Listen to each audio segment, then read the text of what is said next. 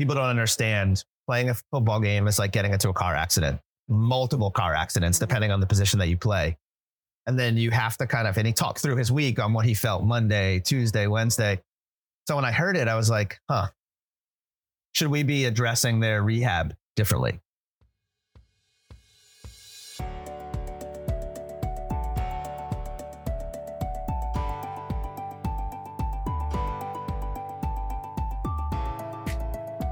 Welcome to the PT Rebels podcast. This is the place to learn how you can become a PT Rebel and take charge of your own health and wellness. We will help you find answers to your questions about pain, injury, and the path towards healing in the most efficient and effective way possible. I'm your host, Dr. Gina Fick. Hi, welcome to the podcast, everyone. I'm here with my good friend, Jamie Moore. And Jamie, welcome. It's so good to have you on the podcast again. We wanted today to talk to you. I've gotten a lot of requests lately about what does it look like to work with in-season athletes. You treat a lot of NFL athletes. So just kind of wanted to pop in here and just get your thoughts on like where you're at in your season with these athletes and what does that look like for you right now? Yeah, it's been a pretty interesting dynamic, I think, to say the least, when you're starting to adjust. What does in-season truly look like? How do we differentiate the different parts through the year? Preseason, off-season, preseason, in-season, postseason. So it's been interesting kind of growing in, I guess, the sports PT world, really. I think the more research we look at, we talked last time about load management. So I think that's a huge thing, looking at like what does load management truly look like in season and how do we start to taper what we're doing to simultaneously reflect what's going on and what they need for the week. So what I have started to do recently is really look at on Sunday when I get like the initial communication with an athlete on what they plan to look like for the week, once, twice, 3 times. How do we break down that week pending nothing changes? Things always change with the schedule, but something that's might start more soft tissue based, more neurological reset at the start of the week, and then progresses for like some movement, some loading, and then making sure we're having like high level neurological implementation towards the end of the week.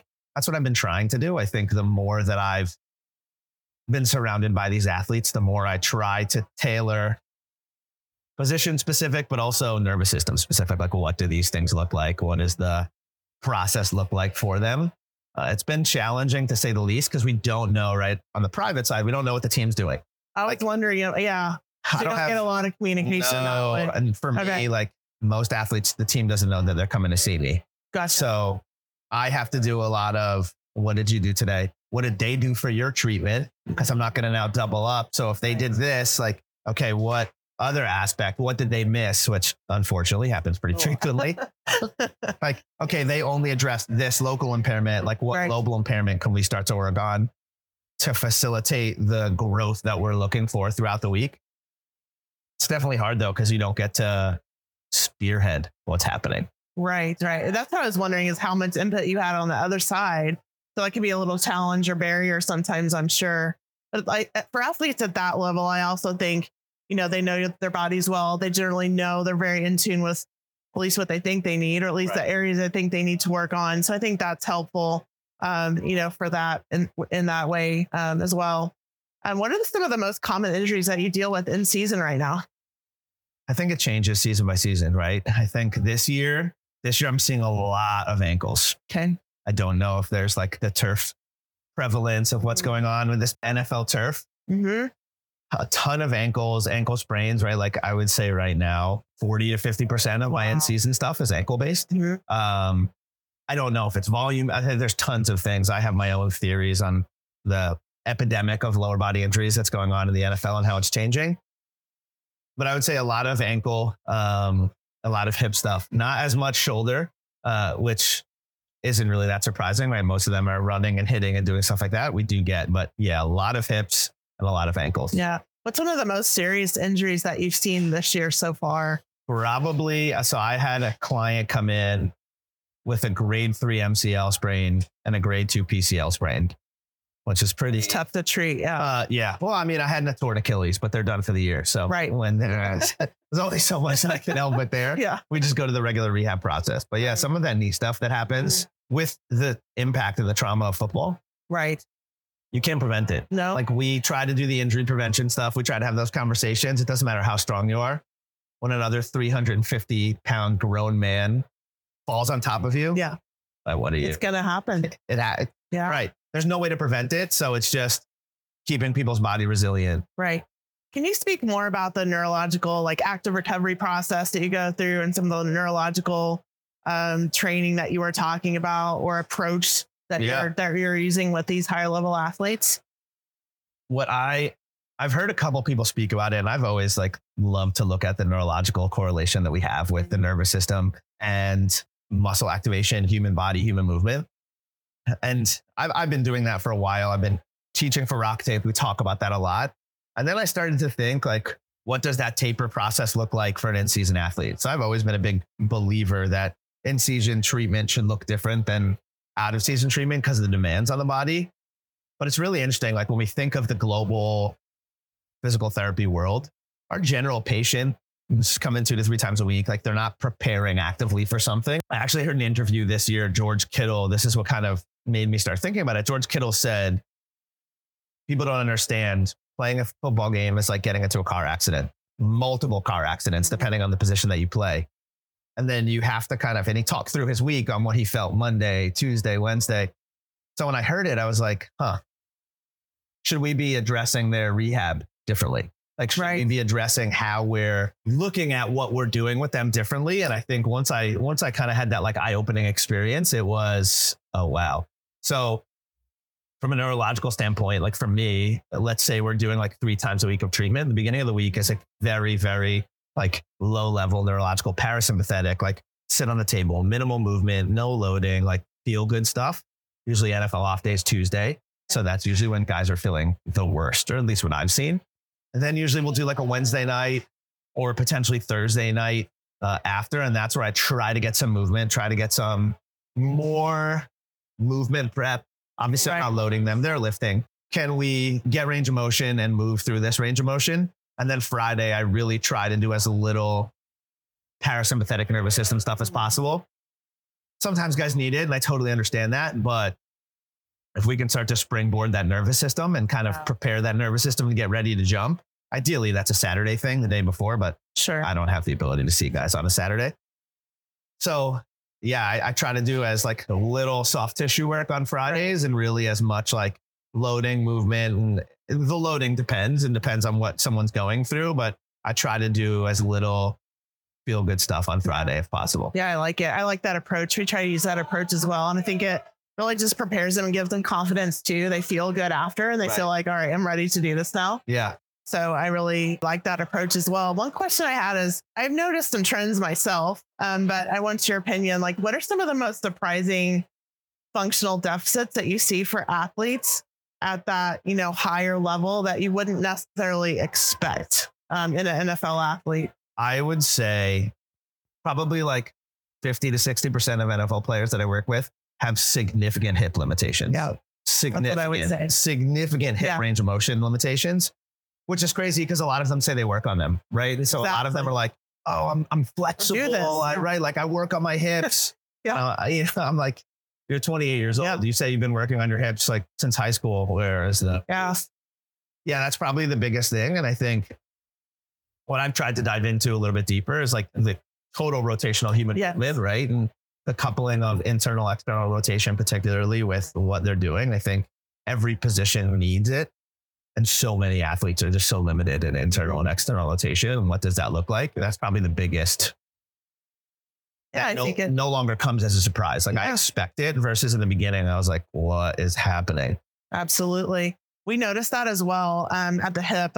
If I would ask myself the same question, it's the hip. And I go to test it. And as I'm testing, like, oh yeah, I work on this all the time. And I go into internal rotation. There's almost none. Then you go into external rotation and they're like, oh, that's tight.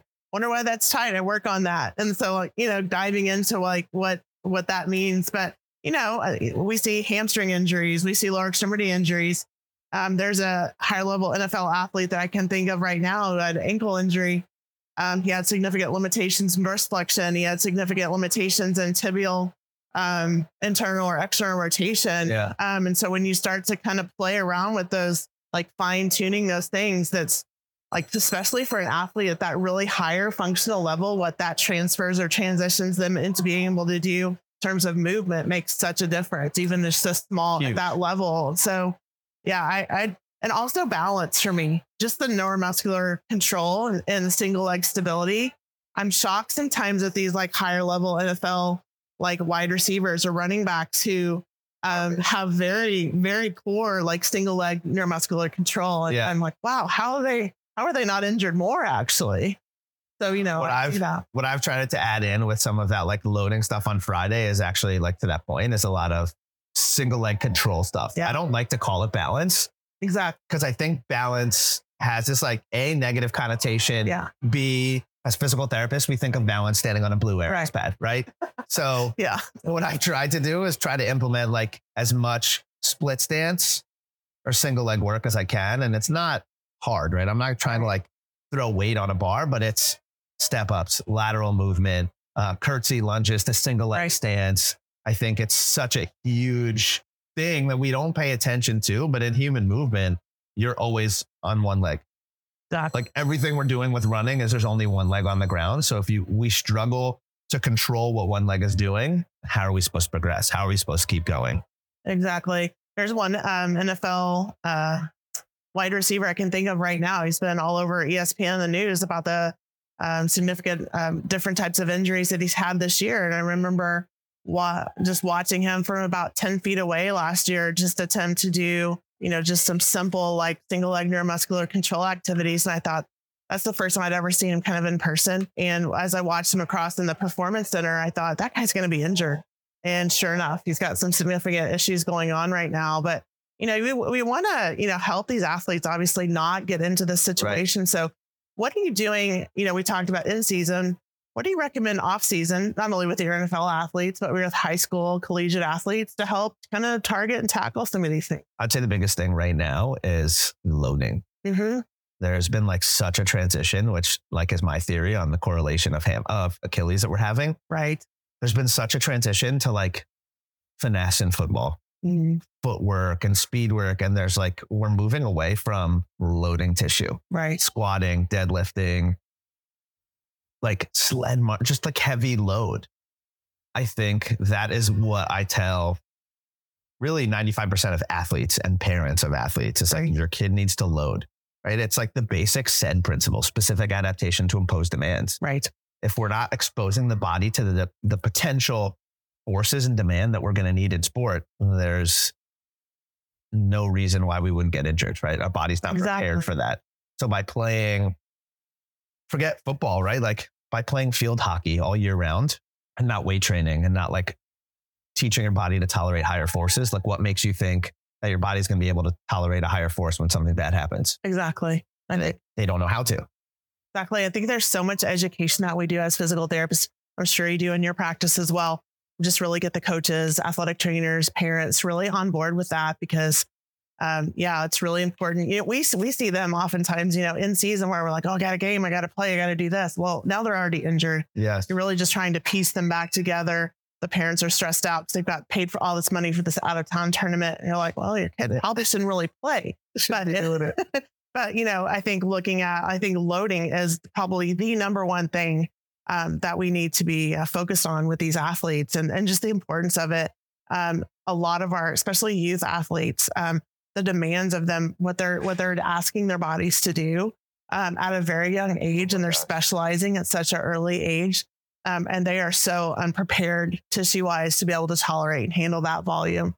So that's probably the number one thing that you and I both see, you know, in our practices.